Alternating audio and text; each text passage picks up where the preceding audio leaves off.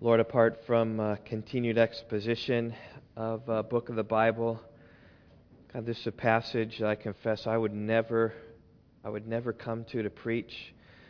This has been a struggle, God, all week long. God, even to think of how to present it and how to apply it. God, these things that are so remote from us. God, thank you that in the new covenant these things are gone. That we no longer have human priests and high priests who need to be about doing their duties, but we have Jesus, our great high priest, who offered his blood and died for us. And so, Lord, would pray, though, that you would be with us in these days. Certainly you have things for us to learn, and I pray that we would be open to learn those things. Father, that our hearts would be tender to you. Father, that you would teach us to be doers of the word and not mirrors only. God, this is not a mere academic exercise, oh Lord. This is a time in which your Spirit is with us corporately, and would pray that your Spirit would come, teach us, illumine our hearts. God, give us truth from your word that we would submit to it and obey it. Oh, Father, help us now. In Jesus' name we pray. Amen. Well, a few weeks ago I was reading a book. This was a secular book. It wasn't necessarily a Christian book. It was a book about leadership and community and things like that. I picked it up and started reading it a little bit, and I got a couple chapters in. And this book has some exercises at the end of each chapter. And one of the exercises at the end of this chapter says, write down 3 words that describe what you have loved about your favorite leader that you have followed or sat under. So I want to turn that exercise that I did into an exercise that we begin right now. So I want you to think about some leader, and maybe this is a pastor or a coach or a parent or a teacher. And I want you to think about just kind of what 3 words that might describe this leader. Because the exercise said this, is to think of a leader that really impacted you, and then those 3 words that were impactful, and then you think about them yourself, and are you following after those ways? Can those things be said of you? Because we're all leaders. I mean, every single one of us. If any of you have children, you are leaders, parents of your children. Children, someday, Lord willing, you will be future leaders of your children. If you're a supervisor at work, you are a leader of your workers. If you're a salesman, you lead those you're trying to sell your product to as you try to persuade those. If you are organizing any event, be it big or small, you have led people before, and you will no doubt do that again. If you ever have had people at your house and over your house for dinner, and you've talked to them about what to bring, you have led things. If you've ever influenced another person, you're a leader. So children, if you've ever said, oh, no, let's play this game. Let's not play that game. Let's play this game. You are a leader. And I know some of you children are strong leaders. Especially I'm thinking about Wyatt. Is Wyatt here today? He is a strong, strong leader. He knows his way, and he will encourage. So think about those 3 words. I'm going to give you just a little bit. I really want you to write them down. 3 words that come to mind. And then I'm going to ask you for those words. We're just going to share some of them.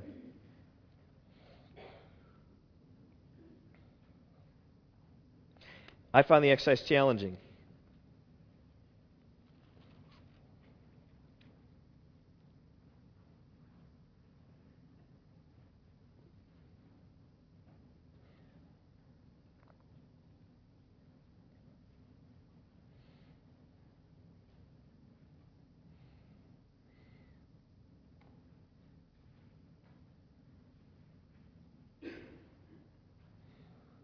All right, let's share. Maybe some word. Maybe someone will share 1 word. Okay, you don't have to share all 3 words, but maybe just share one of them. Anyone? Just shout them out. Humble. Knowledgeable. Wait, smart. Who? What? Motivational. Yes. Compassionate. Firm. What? Awesome. I didn't think about that word, but You're probably thinking about me, huh? Others. Oh, we got one here? A listener. Loyal. Fun. What? Decisive. Integrity. Dedicated. Encourager. Immovable. Relaxed.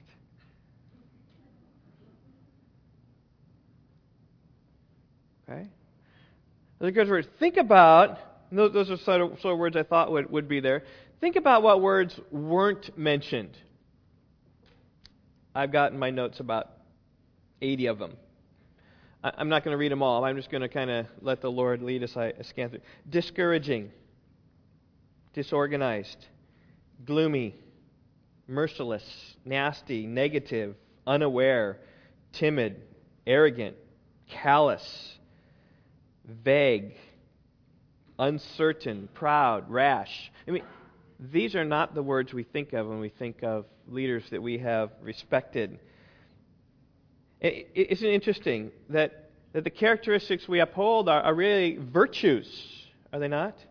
The things that we would like to be like, we will follow those who are like what we want to be like. And that's the reality of how life works. The most effective leaders have wholesome qualities about themselves, a truthfulness, integrity, morality. And in general, people won't follow those who have characteristics of being corrupt and selfish and merciless.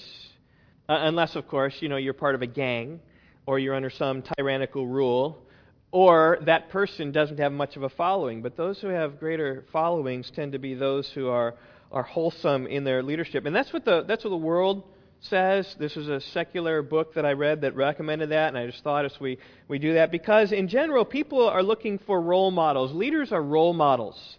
They live in a way that we want to emulate them and to live like them. That we want to look up to them. And we look to them because we know that they will help inspire us. They will motivate us. And they will help us to lead them, to follow them. And I just say what's true in the secular world is true of the people of God.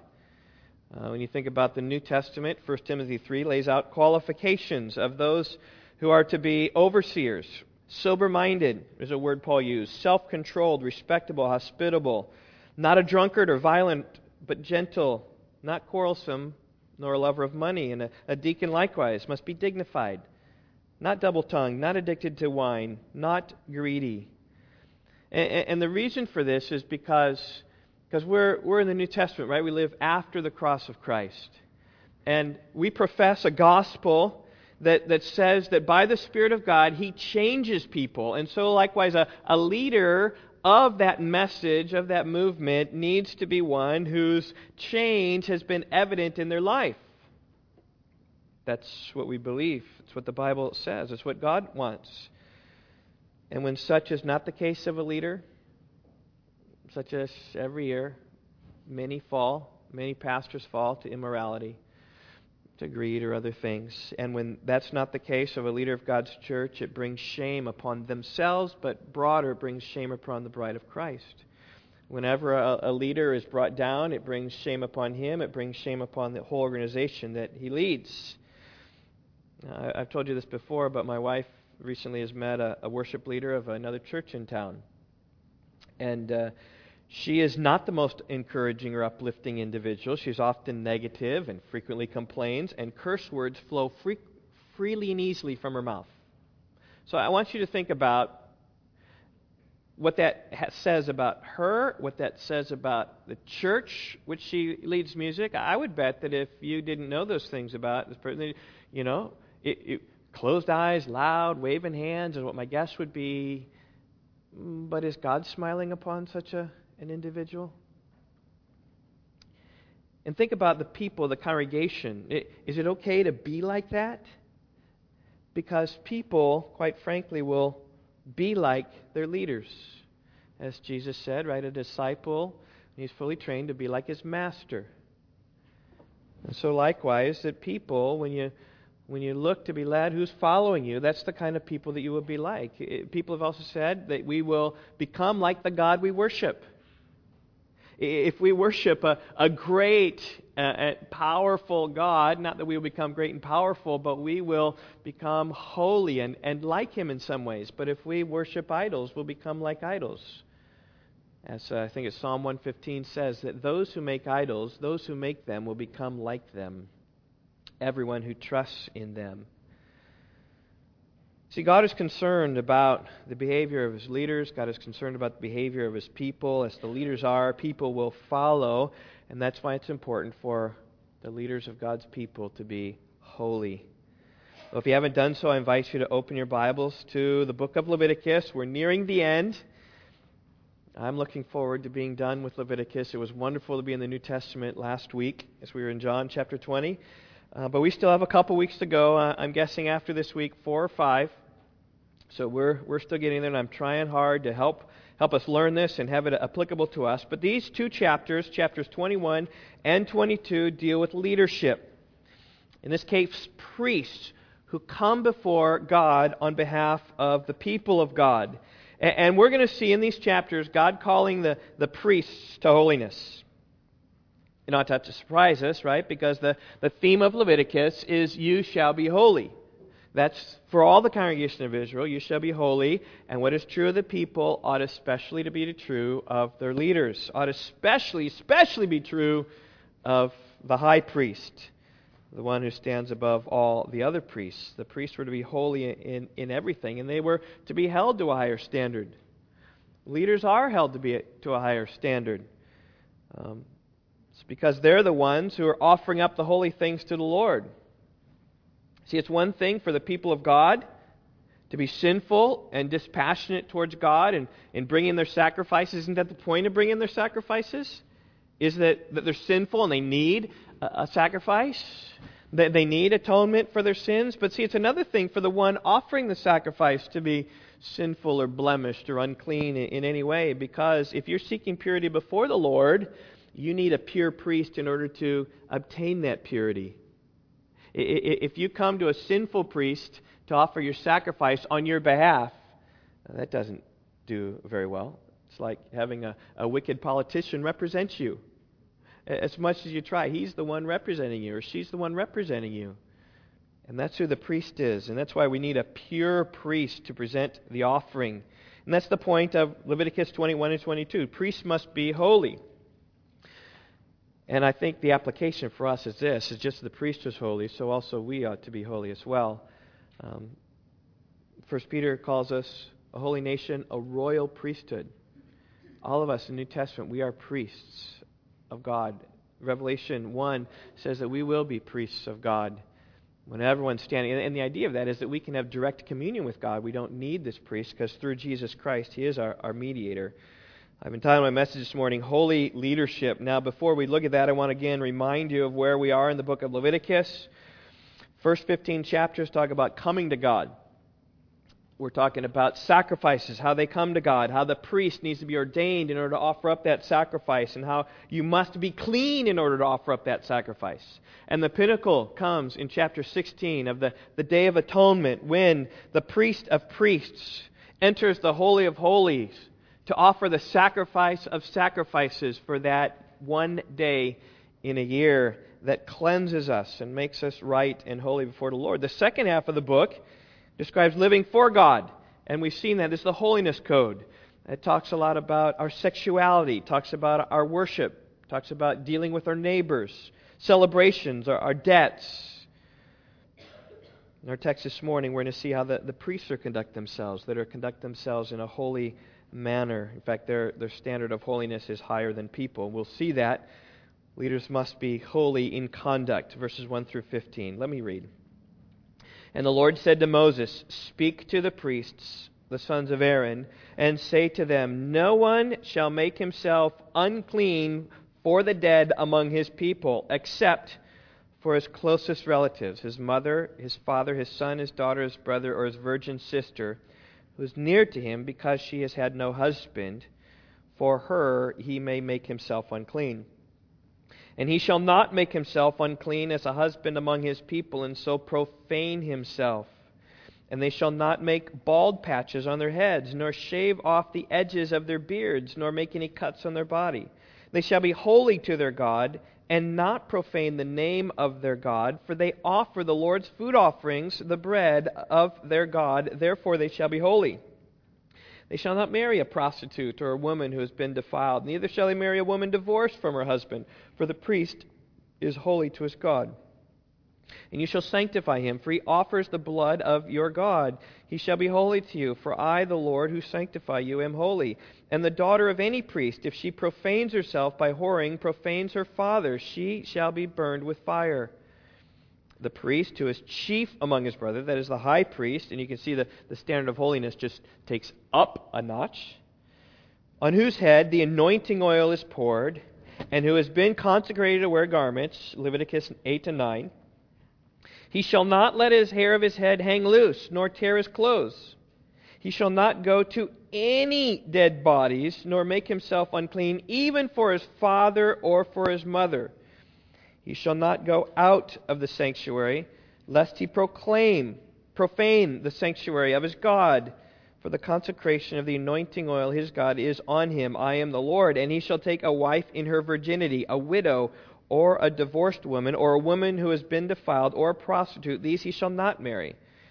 But he shall take as his wife a virgin of his own people, that he may not profane his offspring among his people. For I am the Lord who sanctifies him. These verses deal with priests, how they deal with the dead, how they cut their hair, how they marry, and even on the behavior of their children. And regarding the dead in those days, right, dead bodies make you unclean, unfit for worship. Numbers 19:11, whoever touches the dead body of any person shall be unclean 7 days. Thus, if anyone came in contact with a dead person, they would be unclean and could not, as a priest, offer up the sacrifices. And so when it came to the conduct of the priests, they weren't to go near the dead. They weren't to be morticians, though morticians were needed in Israel, especially at this time when they're in the wilderness and they're dying off a generation in 40 years. But the reason here is simple.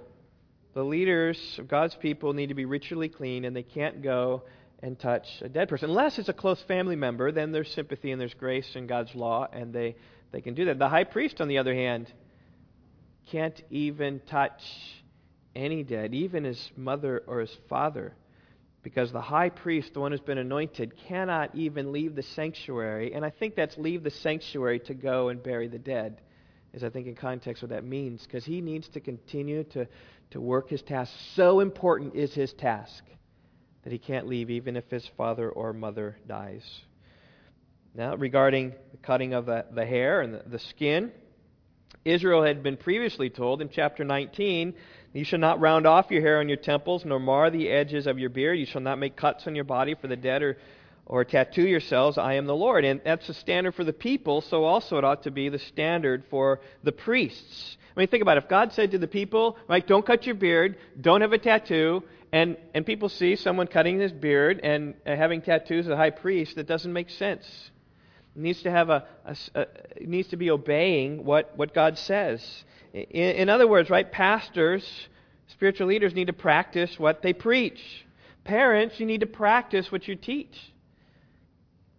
It's not enough to say, well, children, do as I say, not as I do. That won't work. Your kids will see right through that and will follow in your ways, not in your words. And you should show the meaning of your words by the way that you act. And likewise the priests. If God said the people to do it, the priests must do it. They can't transgress these things. Leadership must be holy. And regarding marriage, their marriage was to be a picture of purity. They couldn't marry those who were deviant in their sexual behavior. They couldn't even marry one who had been divorced. In the case of a high priest, even a widow, through no fault of her own, was not sufficient for the high priest to marry, seeking just a picture of total purity, just total righteousness here. Verse 9 even speaks about a conduct of a priest's children. Should a daughter go astray, she profanes her father. Now, there are several verses in this section in which really explain the core of why this is. In verses 6 and 8, I suggest you put maybe a box around these. These just describe why the priest needs to be this way. Verse 6, they shall be holy to their God and not profane the name of their God. For, here's the reason, verse 6, they offer the Lord's food offerings, the bread of their God, therefore they shall be holy. Or verse 8, you shall sanctify him, for he offers the bread of your God. He shall be holy to you, for I, the Lord, who sanctify you, am holy. And those are the ones who come into God's presence and bring the gifts. They must be holy. And right here is where you see the difference between pastor and priest. The priest is the one who actually brings people to God. The pastor is the one who points people to God. And there's a difference in that. In bringing to God, bringing people to God, there is the offering that they have. They are, if they will, bringing people in on their shoulders. Whereas a pastor would say, no, you go to God for yourself. Go through Jesus Christ. Now, it's not to say the pastor of a church isn't to be holy, but it's to understand how necessary holy leadership was in the days of the Old Covenant. I mean, today, people can become Christians through a non-Christian preaching the gospel, because of the gospel that saves. But back then, if people are going to have access to God, they needed to have a genuine God-fearing man in order to bring them to God, because the priests were needed. And so the priests of old brought their sacrifices to the Lord, their food offerings, and it was imperative that they be holy. In fact, understanding the difference between priest and pastor then maybe helps explain the Roman Catholic Church. So why they have priests and not pastors is because they are bringing people into God's presence. They've missed the fact that Jesus is the only mediator between God and man. But that's why there are some stringent things for a Roman Catholic priest, right? They must remain celibate. The idea there is just to remain pure. Though, as most of you know, that's a joke. The celibacy actually leads to much impurity. Truth were be told, but there's the idea, and the priests are different. That's why your Catholic priests wear your robes. That's why the only robe I wear is my bathrobe if I'm woken up in the middle of a night, and only my kids and my wife will ever see me in that robe. It's never going to make the weekly word, just so you know. Or maybe you caught me in a robe one time. You donned me with a robe and with some hair, I think, like that. Maybe that will make it sometime. I'm not sure. But I'll never wear a robe. That's why I prefer to be called Steve, not Pastor Steve. As if I'm elevated. Now, if you call me Pastor Steve, totally fine. It's okay. But if you're looking at what to call me, just call me Steve. You know, we had the election on Tuesday, and we hosted that election, and the election officials were there, and they said, what should we call you? Should we call you Pastor Steve or what? And I said, well, Steve is good enough. It's good enough for my parents. It's good enough for you all. So I'm just trying to be one of the people, being a fellow beggar, telling you where bread is. And I'm not going to throw a stink. If you call me Pastor Steve, that's okay. But listen, the reason I'm a pastor is because I already have a priest. You have a priest. It's Jesus Christ. He is our perfect high priest. He was the pure one. For Christ died for sins once for all, the righteous for the unrighteous. Here it is, to bring us to God. That's what a priest was. So go to Him. I'm pointing the way to Him. I'm not bringing you to God. I'm pointing the way to God. Trust in His sacrifice. Trust in His purity, not mine. In our prayer meeting, we went over this morning, right? 1 Timothy 1:15. It's a trustworthy statement, worthy of all acceptance, that Christ Jesus came into this world to, help me, to save sinners, and Paul says, of whom I am the foremost. He says, I'm the foremost of sinners, but go to Christ because He's the one who saves us. He's not saying, oh, you come to me because I'm the spiritual authority and I'll bring you to God. No, that's not New Testament religion. New Testament religion is a finger pointing, just as John did. Behold, the Lamb of God who takes away the sin of the world. You go to Jesus. And again, that's still not to say I can live however I want, because my conduct must match the gospel. If it doesn't, then remove me. Find some other man to follow you. Place me in the pew and let me follow another. I want to follow Paul's counsel to Timothy. Let no one look down on your youthfulness, but rather in speech, conduct, love, faith, and purity. Show yourself an example of those who believe. I so want to be an example in love, faith, and purity, in speech, and in conduct. I want to be a holy leader that people will follow my actions and not my words. And I know how I fall short of that, and I thank you all for the grace that endures my sin and my failures. Well, let's move on. Leadership must be holy in conduct and in appearance, physically. Verse 16. And the Lord spoke to Moses, saying, Speak to Aaron, saying, None of your offspring throughout their generations who has a blemish may approach to offer the bread of his God.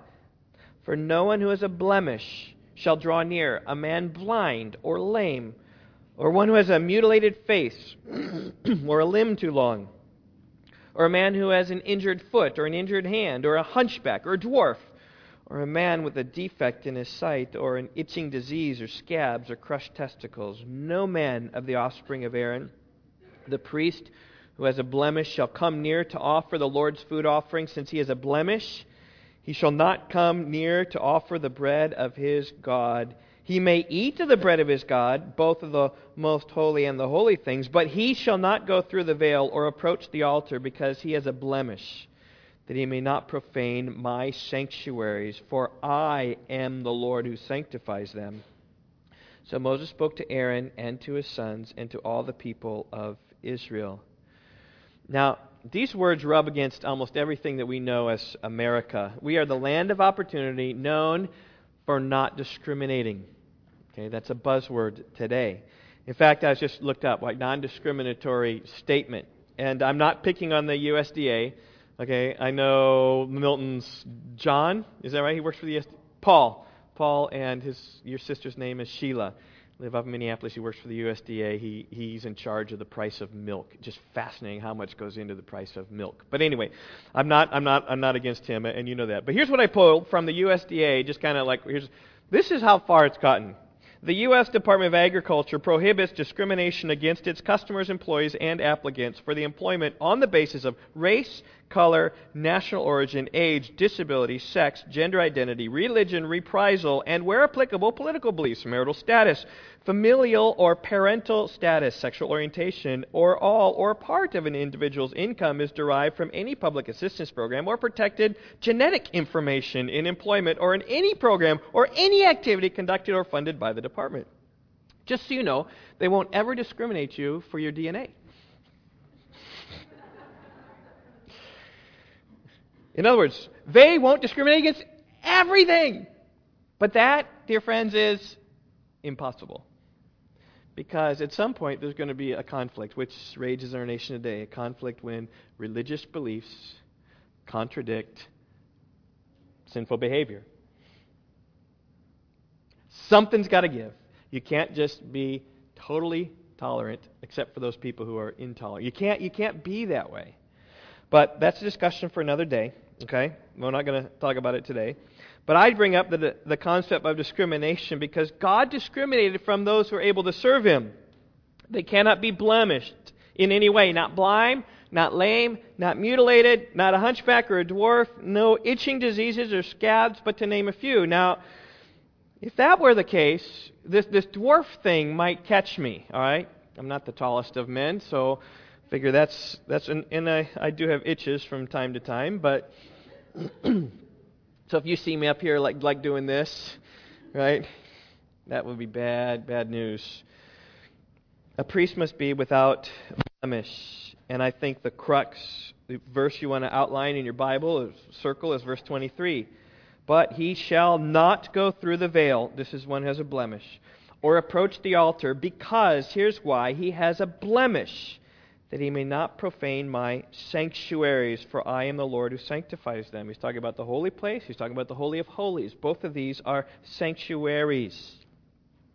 Now, it's not that God doesn't have a love for the poor and the lame and the crippled and the blind. These are the very ones that He invites to the banquet. Okay? Nor is it that with those with disabilities are not welcomed by God on account of their disabilities. I mean, throughout the law. I mean, isn't it a characteristic of the things you see in the law that God cares for widows and orphans? He says, I will be a father to the fatherless. He's compassionate to the stranger. He says, because you once were strangers, so you understand how that is. And certainly God's heart goes out to those who have physical blemishes. In fact, aren't these the sort of people that Jesus came to heal? The poor and the blind and the lepers.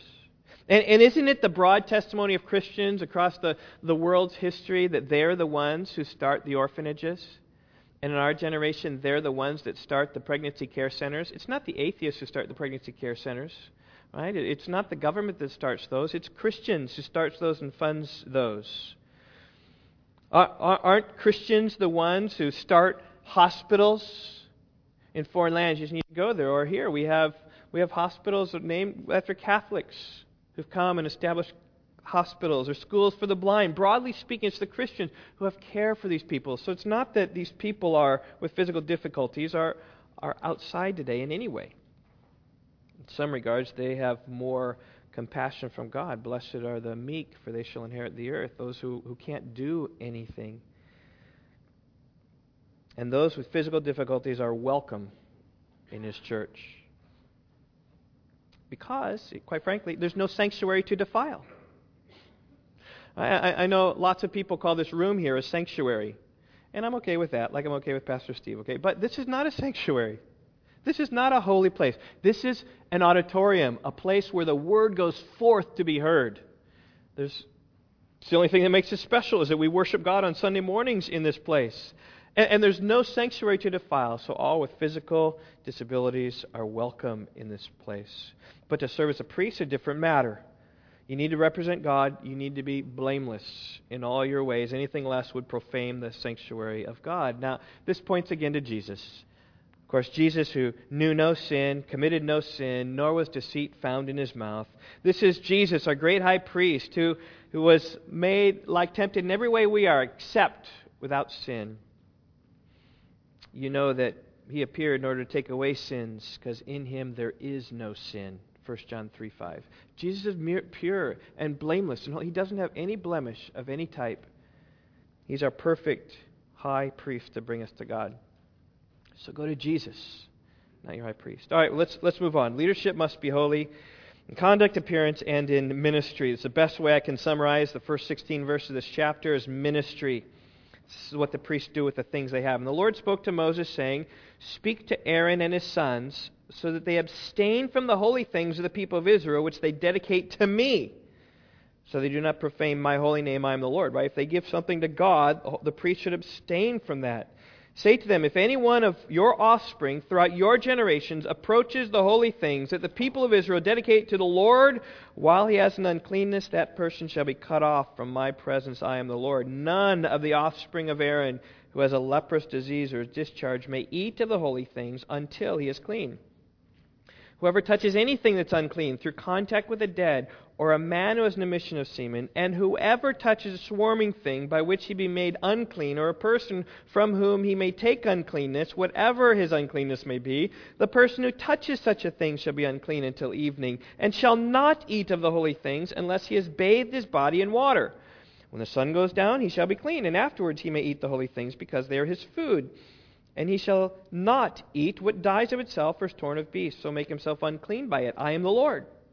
They shall therefore keep my charge, lest they bear sin for it and die thereby when they profane it. I am the Lord who sanctifies them. We'll see a couple examples of priests dying because they're profaning the holy things of God.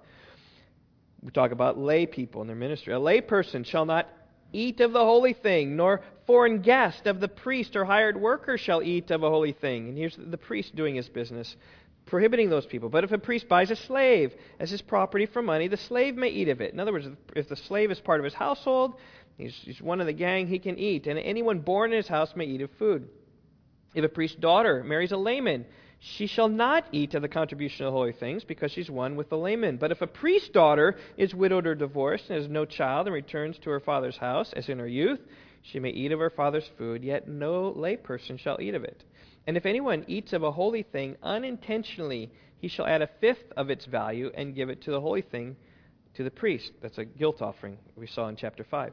They shall not profane the holy things of the people of Israel, which they contribute to the Lord, and so cause them to bear iniquity and guilt by eating their holy things, for I am the Lord who sanctifies them.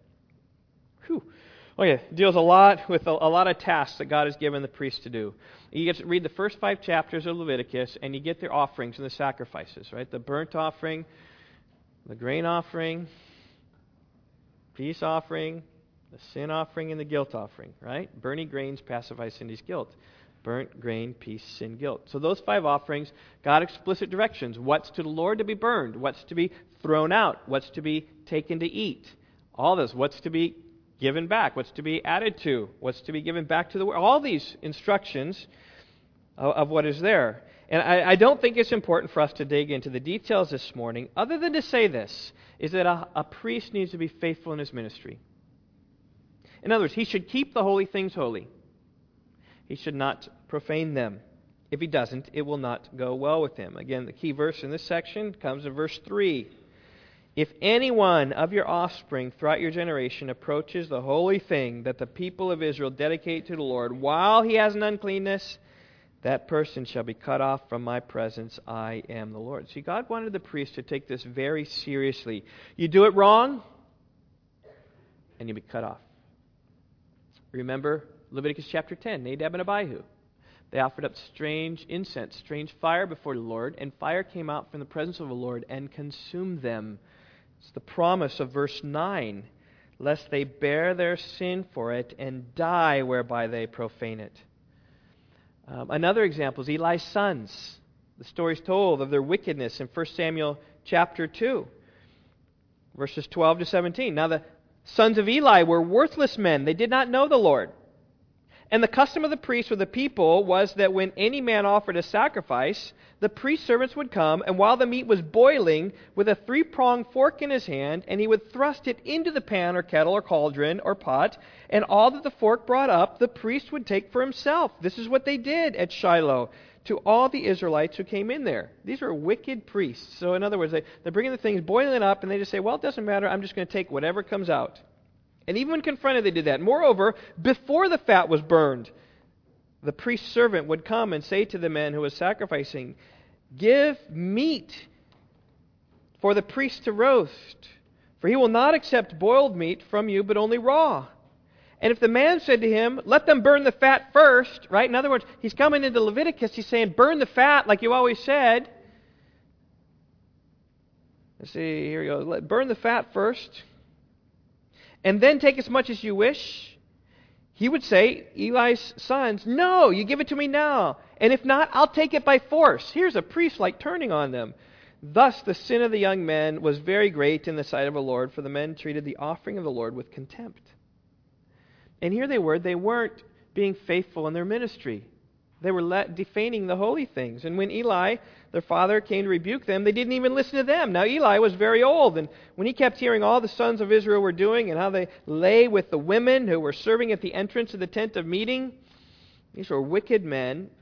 And he said to them, why do you do such things? For I hear of evil dealings for all the people. No, my sons, it's not good report that I hear for the people, the Lord spreading abroad. And if someone sins against a man, God will mediate for him. But if someone sins against the Lord, who can intercede for him? But they would not listen to the voice of their father, for it was the will of the Lord to put them to death.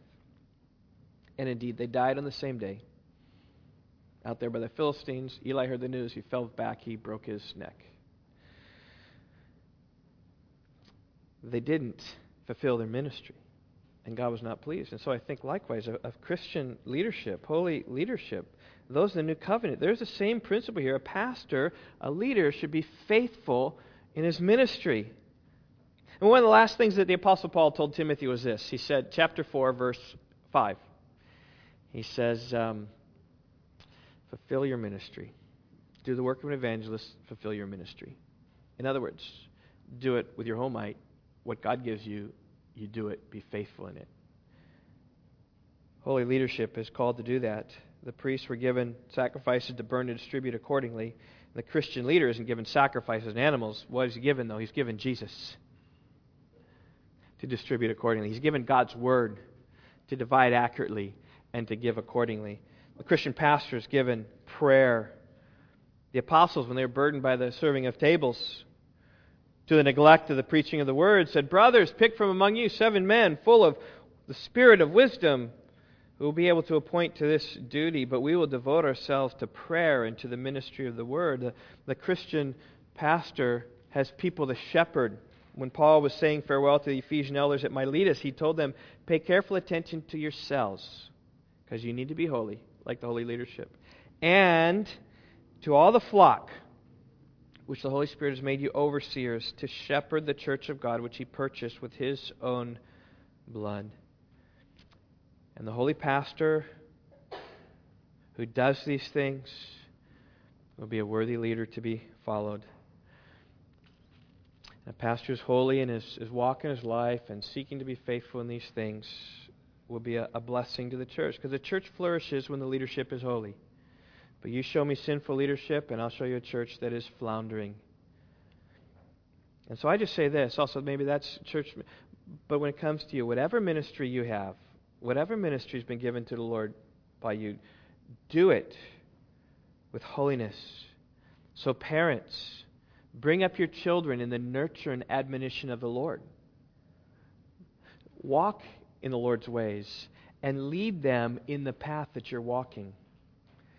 If you're a boss at work, whatever you do, do it holy. If you're in the nursery, if you're teaching children's church, if you're helping a kids club, if you're working at VBS this summer, do it with holiness. However you serve with holiness, and that's the sort of ministry that God will bless. All right, lastly, holy leadership in conduct, in appearance, in ministry, and in worship.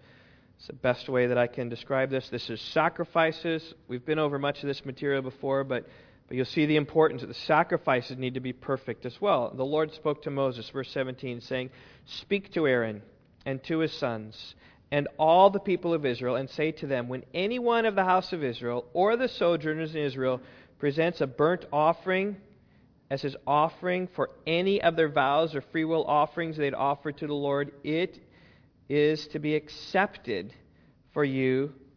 It shall be a male without blemish of the bulls or sheep or of the goats." This sounds totally familiar from chapters 1 through 5. "You shall not offer anything that has a blemish, for it will not be acceptable for you. And when anyone offers a sacrifice of peace offerings to the Lord to fulfill a vow or a freewill offering from the herd or from the flock to be acceptable, it must be perfect. There should be no blemish in it." And by the way, these animals' blemish match exactly the people. "Animals blind or disabled or mutilated or having discharge or an itch or scab shall not offer to the Lord or give them to the Lord as a food offering on the altar. You may present a bull or a lamb that has a part too long or too short for a freewill offering, but for a vow offering it cannot be accepted. Any animal that has its testicles bruised or crushed or torn or cut, you shall not offer to the Lord. You shall not do it within your land. Neither shall you offer the bread of your God, any such animals gotten from the foreigner, since there's a blemish in them because of their mutilation. They will not be acceptable for you." And the Lord spoke to Moses, saying, "When an ox or sheep or goat is born, it shall remain 7 days with its mother, and from the 8th day it shall be acceptable as a food offering to the Lord. But you shall not kill an ox or a sheep and her young in 1 day. And when you sacrifice a sacrifice of thanksgiving to the Lord, you shall sacrifice it so that you may be accepted. It shall be eaten on the same day. You shall leave none of it until the morning. I am the Lord. So you shall keep my commandments and do them. I am the Lord. You shall not profane my holy name, that I may be sanctified among the people of Israel. I am the Lord who sanctifies you, who brought you out of the land of Egypt to be your God.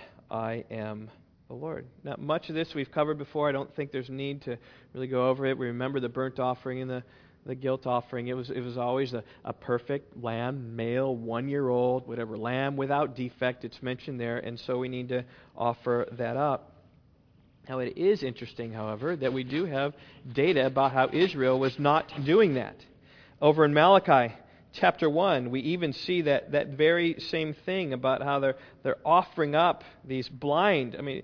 Malachi chapter 1, verse 6, "A son honors his father and a servant his master. If I then am a father, where's my honor? If I'm a master, where's my fear? Says the Lord of hosts. O priests who despise my name." But these priests say, "How have we despised your name?" They were clueless of Leviticus 21 and 22. He says, "By offering polluted food on my altar." But you say, "How have we polluted you?" by saying that Lord's table may not be despised. When you offer a blind animal in sacrifice, is that not evil? And when you offer those that are lame or sick, is that not evil? Present that to your governor. Will he accept you or show you his favor, says the Lord of hosts? In other words, right, take the person test. If you take a blind or lame animal and say, I'm going to give it to you, right, Mayor Morrissey, here, this is my gift. Like, I didn't really need it anyway, but here, you can have it. You wouldn't do that. You'd give a good one to your leader or your governor. If you had a chance to go before the governor or the president, you'd bring your best to be able to offer up. But the priests were offering up what was bad. And I just say this, you offer up a blemished sacrifice and you are unholy. Looking for some key verses here, it's just those last 3 verses. So you shall keep my commandments and do them. I am the Lord. You shall not profane my holy name, that I may be sanctified among the people of Israel. I am the Lord who sanctifies you, who brought you out of the land of Egypt to be your God. I am the Lord. He just says this, you just keep my commandments. You do as I say. Priests, don't profane my name. Sanctify the Lord. He will sanctify me. And then it's interesting here, he brings up this redemption again, this redemption theme. It always brings us back to what he has done for us. And concluding today, I want us to turn to Romans chapter 12. I mean, here's a perfect parallel chapter here, verses of the New Testament to say, okay, so how do I apply this when I think about a priest being faithful in worship, right? Because when we worship, fundamentally it's coming to God. How can I be faithful in that? We don't have sacrifices. Well, we can look to priests, but you know what? We do have sacrifices. Romans 12, 1 and 2. If you know those verses, you know where we're going. I appeal to you, brethren, by the mercies of God, to present your bodies as a living sacrifice, holy and acceptable to God, which is your spiritual worship. So we may not be bringing bulls and goats and lambs. We are bringing ourselves. Now we're bringing ourselves not to an altar to be burned, to have our throat slit and our blood drained out. No, we're not coming there, but we are coming as giving our lives and ourselves to God entirely. This is the essence of what it means to be a believer in Jesus, is to give all of you to God. The sacrifice upon the altar had no choice. It was all or nothing. You can't just say, well, I'll just sacrifice my leg over here. I was told by somebody this week, well, I believe in Jesus. I'm following him about 70%. And my thought is what? That much? Wow, that's pretty good. But the idea was, I'm okay there. Jesus is my Savior. I 70%. That's pretty good. Can you imagine a lamb saying, just 70% of me? I recall a movie. No, it's probably bad. I saw it a long time ago. This is what a flesh wound, right? Just take 3 of my limbs. Can't do that. It's everything. The sacrifice upon the altar was everything. It was total. And so likewise, that's what God calls us to be, right? To love the Lord your God with all your heart, soul, mind, and strength. This person who told me he's following God 70%, I said, well, isn't the essence of Christianity, like we talked about last Sunday, if you confess with your mouth Jesus is Lord and believe in your heart that God raised him from the dead, you'll be saved, professing him as Lord? Why do you call me Lord, Lord, and not do what I say? But God, I obeyed 70%. 70% doesn't work. It's got to be everything. And certainly we do lack, we do fall short, but that's where the blood of Christ atones. But Christ, when he calls us, he says, if anyone wants to come after me, let him deny himself and take up his cross and follow me. That's like 100% commitment. And so likewise here, verses 1 and 2, 100% commitment. Be this living sacrifice. And it does come to the mercies of God. Just like verse 33, he's redeemed us. It is the mercy of God. Romans talks all about the grace that's ours in Christ. Because of the grace you've been shown, give yourself wholly to God. That's holy leadership. And this message is applicable to leaders in the church. It's also applicable to every single one of us. My heart's prayer in recent weeks has been that we would be, as Leviticus says, right, you shall be holy. That we would be a holy people. That when we're done with Leviticus in a month, that God would so transform our hearts that we would seek His holiness. So let's pray. Oh God, I pray that you would indeed make us a holy people, God, set apart for you in every way. May we not be conformed to the pattern of this world, God, but may we be transformed by the renewing of our minds so that we may approve what the will of God is, that which is good and acceptable and perfect, O Lord.